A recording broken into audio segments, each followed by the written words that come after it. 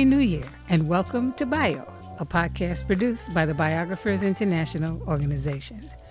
Bio is devoted to promoting the work of biographers and advocating for biography as a genre with the support of biographers and biography lovers worldwide.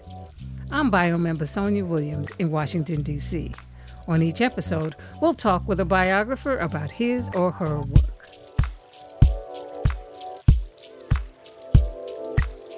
So we're kicking off 2022 by featuring an interview with Gary Ginsberg, author of First Friends, the powerful, unsung, and unelected people who shaped our presidents, published by the press 12 in July 2021. This New York Times bestseller shines a light on 9 select American presidents and their best friends. Author Gary Ginsberg was interviewed by fellow biographer and bio member Kitty Kelly. Gary, Kitty, I thought your book, First Friends, was absolute enchantment. It was an inspired idea of a relationship between U.S. presidents and their best friends. I want to know how you came up with the idea and how you chose the 9 presidents that you did. really, I think I woke up with the idea, frankly, in April of 2018. I just had this kind of lightning bolt that was probably the result of decades of witnessing the role of the first friend. I've been a complete aficionado of the American presidency really since I was 9 years old. And I was fortunate enough to work on a presidential campaign as a 21-year-old in 1984 when I worked for Gary Hart's presidential campaign. And I witnessed the role of Warren Beatty. He was Gary Hart's best friend from 1972, working on the George McGovern presidential campaign. And he started flying in for some of Hart's most important events. And I would watch him speak to Hart in a way that nobody else on staff dared speak to him. He would say, "Stop talking and acting like a politician, Gary." And he knew stagecraft better than anybody, right? Warren Beatty, the movie star. Warren Beatty, the movie star. I mean, who knows better about how to campaign for the presidency than a man of his renown on the stage and on the screen? And so Hart listened to him and took a lot of what he said to heart in a way that he just wouldn't have from anybody else. But I also saw how he provided respite by taking Hart out for late night dinners. Warren Beatty was a night owl, and he gave him this relaxation that he couldn't get anywhere else. And it served to both give him a kind of an intellectual sustenance as well as an emotional ballast. And then I saw the same phenomenon in 1992 when I worked on the Bill Clinton presidential campaign and the role that Vernon Jordan played. He gave him enormous joy when he was around him, but he was also able to speak to him in a language that nobody else could. And Clinton reveled in it. They were 2 men who had a complete melding of mind and spirit. And I just thought it was so fascinating to see that this first friend could have such a unique role in the pantheon of advisors and hangers-on. This was the last chapter you wrote for the book, right? It was. Bill Clinton and Vernon Jordan. And it seemed like you did a lot of first-person reporting. I did. It was the one chapter where I could play both journalist and historian because all the key players were alive when I wrote the chapter. So I probably interviewed 20 people who worked in and around the White House in those 8 years, people who worked on the campaign, people who worked with Vernon outside of his role as first friend. And then I was able to speak to both the president and the first lady. So I was able to get a really good sense of that friendship, in addition to what I personally knew from having worked for Governor Clinton in his campaign and then President Clinton in his administration. Was there anyone who wouldn't speak to you? Interestingly, Kitty, no. Everybody spoke to me. Vernon, he was the first person I interviewed for the book right after I kind of hatched the idea. And I went to him and I said, "I want to do a chapter on your friendship with Bill Clinton." So we had lunch in his dining room at Lazard, where he was a banker. And he brought along his memoir, Vernon Can Read. And he said, "Gary, you're going to notice that I stopped my memoir in 1992 because I'm going to tell the story of my friendship with Bill Clinton, not you nor anybody else. But I'm happy to talk to you about it, but you can't use it. So we talked for about 2.5 hours, and he told me just great stories about their 41-year friendship. Unfortunately for Vernon, he suffered a stroke in 2019, and any hope he had of writing this sequel to his memoir kind of went away with that stroke. And then most tragically, he died in March. So I was able to go to his family and ask if I could use some of the notes that I had written down after that interview, and they were more than willing to let me use it. And much of what I had learned from Vernon, I was able to corroborate from the president or Hillary or others who had been witness to that friendship. Gary, you had extraordinary access that an awful lot of biographers don't get when they're writing about living subjects. And biographers are always fascinated by what kind of research you did. You wrote about 9 presidents. How did you find out their best friends? You began with Thomas Jefferson. And let's take an example with John F. Kennedy. John F. Kennedy's best friend was David Ormsby Gore. Many people might have thought that you would have chosen perhaps Robert Kennedy, who was his brother and so close to him, maybe Dave Powers, who was the White House jokester. I know you said in your book that you had called Caroline Kennedy. How did you come up with Kennedy's best friend? Yeah, you're absolutely right that if you look at the historiography of the Kennedy life and presidency, the names that pop out are those that you just mentioned. Lem Billings is the first friend that really comes to mind. And there's no question that he had a unique friendship with Kennedy that goes back to his Choate years. Bobby Kennedy, I decided at the outset of this book process to exclude family. It's a different kind of relationship than a friend poses. And there have been a lot of books about close family members to presidents, particularly first ladies. And I didn't want to reprise that. I was really hoping to write a book that was fertile ground. And, part of the excitement for me of writing this book was knowing that nobody has ever written a book about the first friends of presidents. There have been books, individual books about a first friend, Joshua Speed and Abraham Lincoln, Jeffrey Ward's book about Daisy Suckley. He was the one who really took the diaries and the letters and turned them into a really brilliant compendium of that material in Constant Companion. But nobody has ever looked at the presidency. It looked at multiple presidency through the lens of a first friend.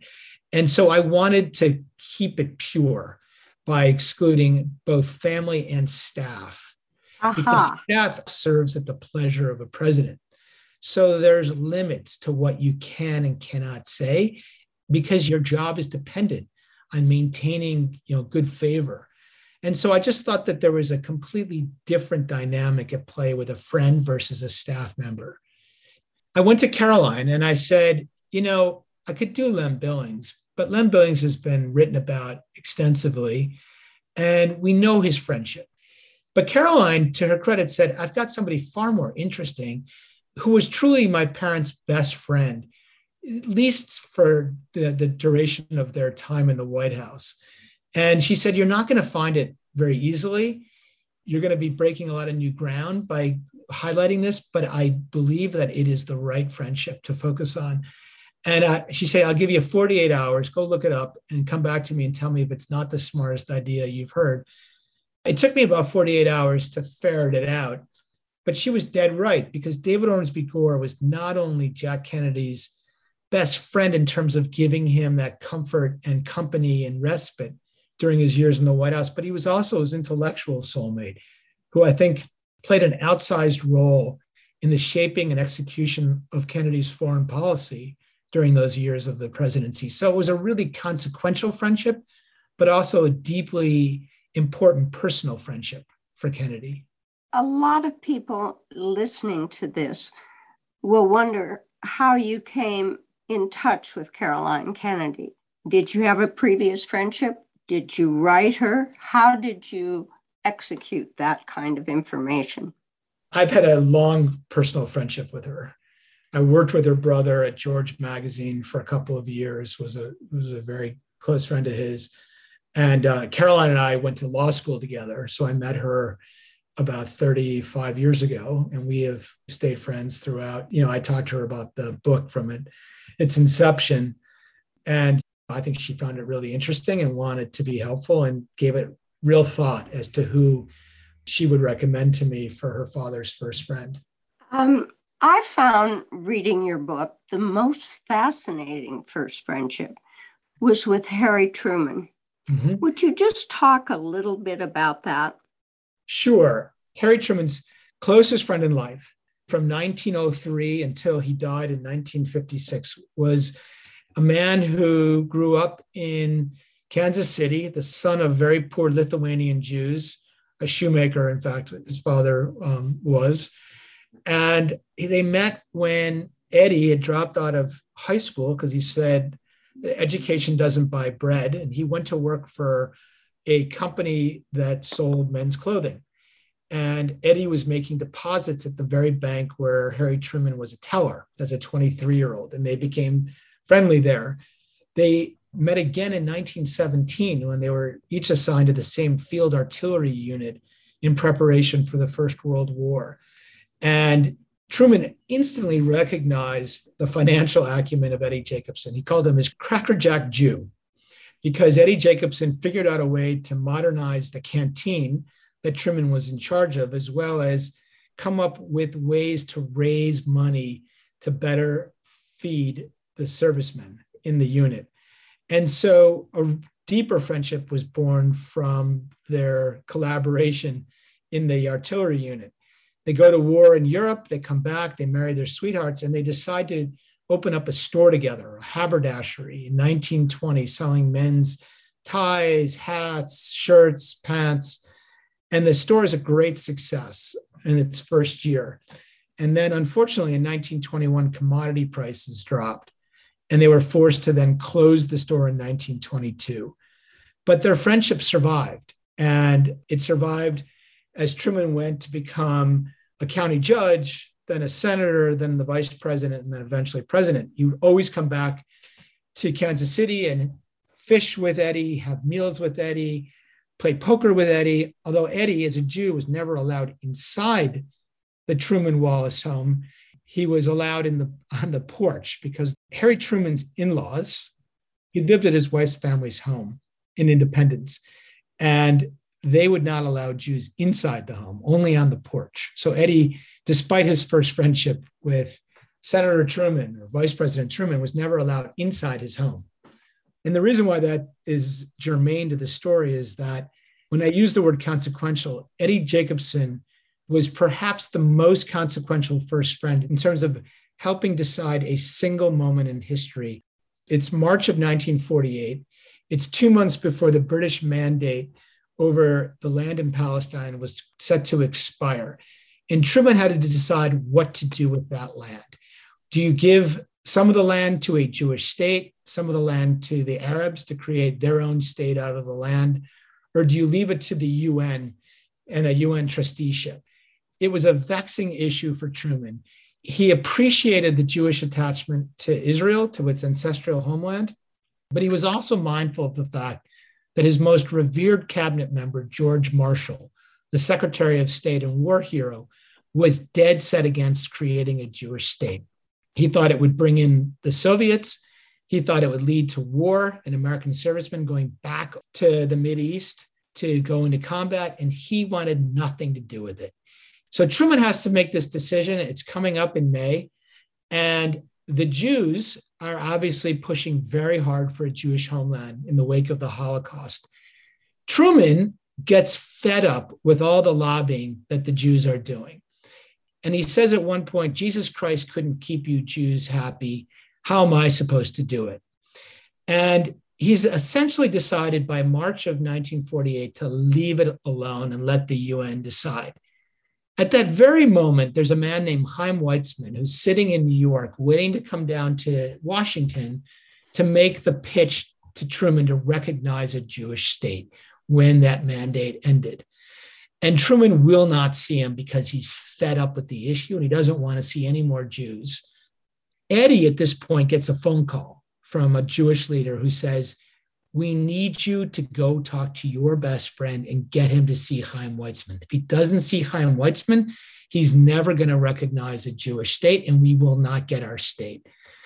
So he writes to Truman and says, you got to see Chaim Weizmann. Chaim Weizmann was a British scientist who in 1917 figured out a way to mass produce gunpowder.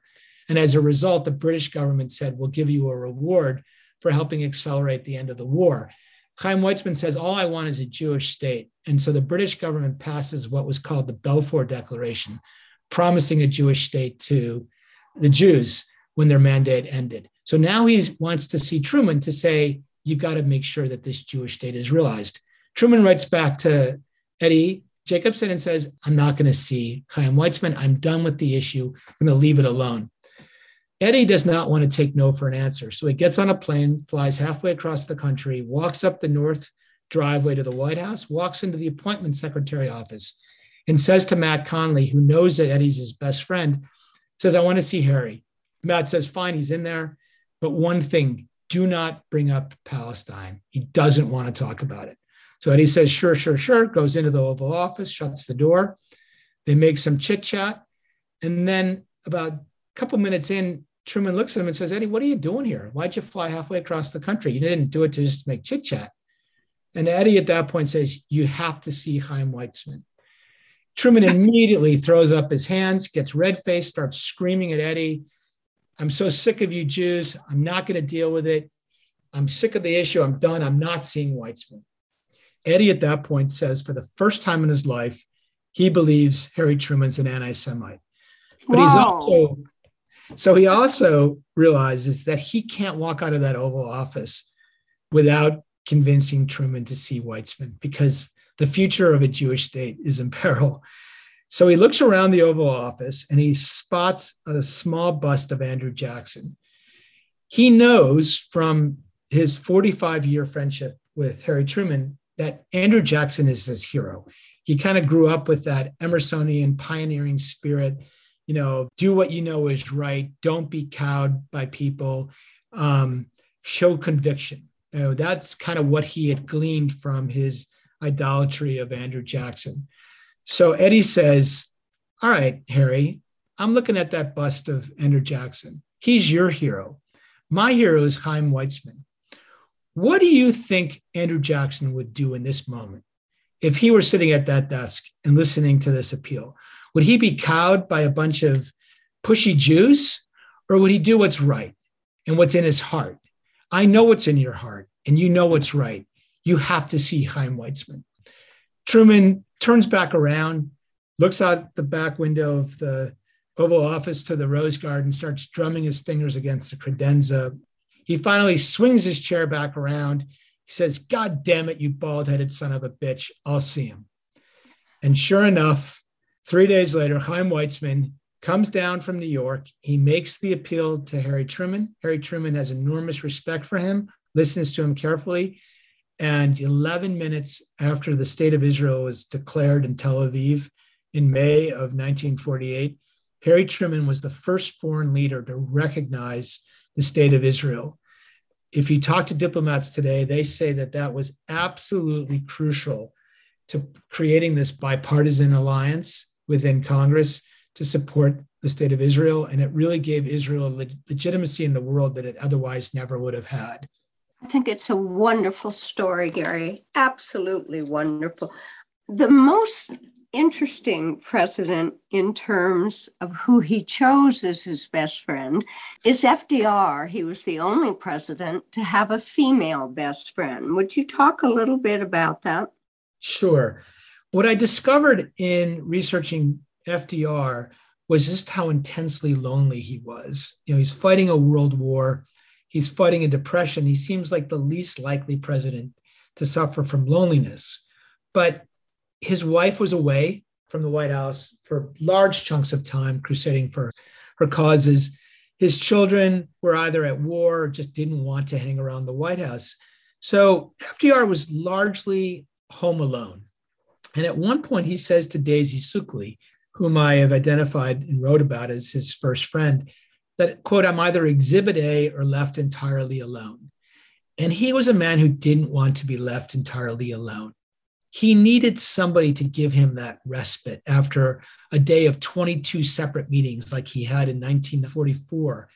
And I don't know about you, Kitty, but all I'd want to do is crawl into bed after 22 separate meetings. What did he want to do? He wanted to have dinner alone with Daisy Suckley. And why is that? Well, because Daisy Suckley got him in a really deeply emotional way. She intuited things about him that nobody else did. She provided a sympathetic ear, a comforting shoulder, a curiosity about his life and about what he was doing. And she did not have the distractions of her own spouse or children. That's exactly right. She never married.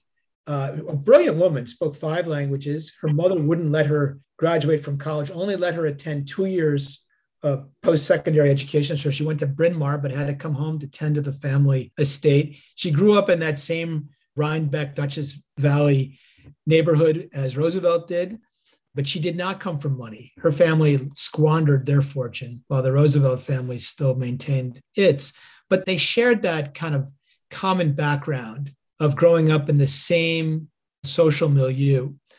And she didn't have any distractions. She basically devoted her life, certainly in the last, say, 8 years, to servicing her best friend, FDR. And by servicing, I don't mean in a sexual way, although I do believe they had a real attraction to one another. I think they shared a kiss one day in September of 1935. But I think for the vast majority of their relationship, it was asexual. It was deeply emotional. It was deeply supportive. I think Roosevelt reveled in her company. She reveled in his. He gave her a life of color. She had lived up till 1933 when Roosevelt was inaugurated in a world of grays, as she wrote in her diary. He really gave her a life, a meaning, and a front row seat at history. She was included in everything that Roosevelt did. And she wrote about it with such color and glee. To read her diary is really kind of the best way to get a sense of how important her role was to FDR when she was just his constant companion. Gary, you must have had to do immense research for this book. Well, I'm lucky in that I've worked in media for so many years. And so I had access to a lot of people who could kind of give me insight into the presidents that I wanted to focus on and who their first friends might be. Once I decided on the 9, and I didn't really at one point just fix on the 9. It was kind of a rolling 9, trading in and out. And as I got a kind of method to how I wanted to organize the chapters got longer. So the number of presidents was changing all the time because my publisher didn't want a 600-page book. Since most of the presidents were dead, I couldn't do any interviews of these presidents. I did some interviews for Nixon, a couple for Kennedy, dozens for Clinton. But for the other 6, it was really just going back into history and reading every book that discussed the intersection of the president and his first friend, looking up oral histories for the more recent presidents that had the first friend in it, and just, getting a sense from reading, diaries, letters, because, in the older presidencies, a lot of these friendships were played out through correspondence. So I was reading a ton of letters between Jefferson and Madison, or the letters between Pierce and Hawthorne, or the first person recollections of people who witnessed that friendship. It was reading every biography I could get my hands on of Lincoln, and there are so many. So at a certain point, I really had to limit it to where that intersection was with his first friend, Joshua Speed. With Wilson, Colonel House is actually a subject that historians have taken a great interest in because he played a consequential role in history. So there was a fair amount of material on his life. Yet he also kept a copious diary for a large portion of his life, and his diary contained so many gems. Unfortunately, Wilson didn't keep a diary, so much of what we know about that friendship came from House's perspective. But for the most part, it was a pretty intense writing schedule because as I handed in the chapters, my publisher grew to like them more and more. And my publisher is 12, and they publish only one book a month. So they have to set the schedule pretty far in advance. And so my publisher decided this was a very good beach read, a summer read. So in beginning of 2020, he said, I want it to be a July 2021 book. So I had about 13 months to really do the bulk of my writing. And so the pandemic overlapped with much of that. And I basically just went into my own personal cave and spent somewhere between 12 and 14 hours a day, both researching and writing, and then sending off chapters to my publisher, getting back his comments, rewriting. Sounds like you've submitted chapter by chapter to I did. your publisher. You know, I've written essays, and I was a journalist of sorts and an editor of college and law school, newspapers, but I've never written a full-length book. It was always something I've wanted to do. But, you know, this long-form writing was all new to me, and this narrative writing. And there was no real playbook for how to write a book about two friends. So it was through trial and error. But I found my voice, I think, with Woodrow Wilson and Colonel House. I just kind of felt like I captured my narrative style. And so the last 4 chapters were a lot easier than the first 4 chapters. That's understandable. In fact, some writers will tell you, get started, write the first chapter. When you finish the book, go back and rewrite the first chapter. Yes. The first chapter went through so many revisions. I mean, the truth is I was rewriting every one of the chapters. I was just constantly going back because I think I got better as the process went on. And so I was going back and rewriting paragraphs, rewriting introductions throughout. You were lucky to have an editor over your shoulder on each chapter. Yeah, he was good. You know, he really kind of pounded into me the idea of show, don't tell. It's somewhat obvious for advanced writers, but in 400 pages worth of narrative, you really want to find the story. You want to find the illustration as opposed to asserting you wanted to show. And so I really looked to find as many good kernels of storytelling that I could to animate these chapters. Gary, what would your advice be to prospective biographers who are trying to write books on people who are still alive?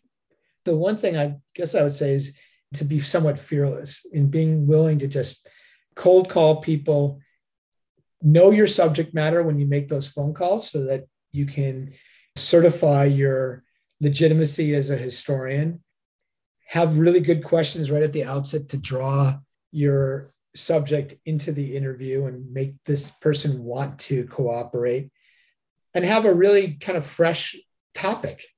The single best thing that I had going for me was people loved the topic of a first friend because everybody has a first friend in their life and they can appreciate the importance that that friend has in their own life. And then when you start to extrapolate that to the most important person on the planet, you start to appreciate the role that he or she can play. And I think it just kind of captivated people right from the outset. You know, JFK said that the single thing that makes biography so interesting is the search for what's he really like. Yeah. And you managed to show it to us. Thank you. Thank you so much, Kitty. That was author Gary Ginsberg speaking with fellow biographer Kitty Kelly about his book, First Friends, the powerful, unsung, and unelected people who shaped our presidents, published by 12 in July 2021. This interview was recorded online via Zoom on October 12, 2021. To learn more about Bio or to hear other episodes in our podcast series, please visit our website, biographersinternational.org.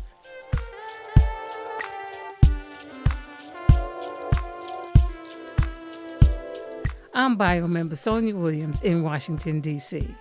Alani Hodge created our new theme music. And until next time, thanks so much for listening and have a fantastic day and a wonderful new year.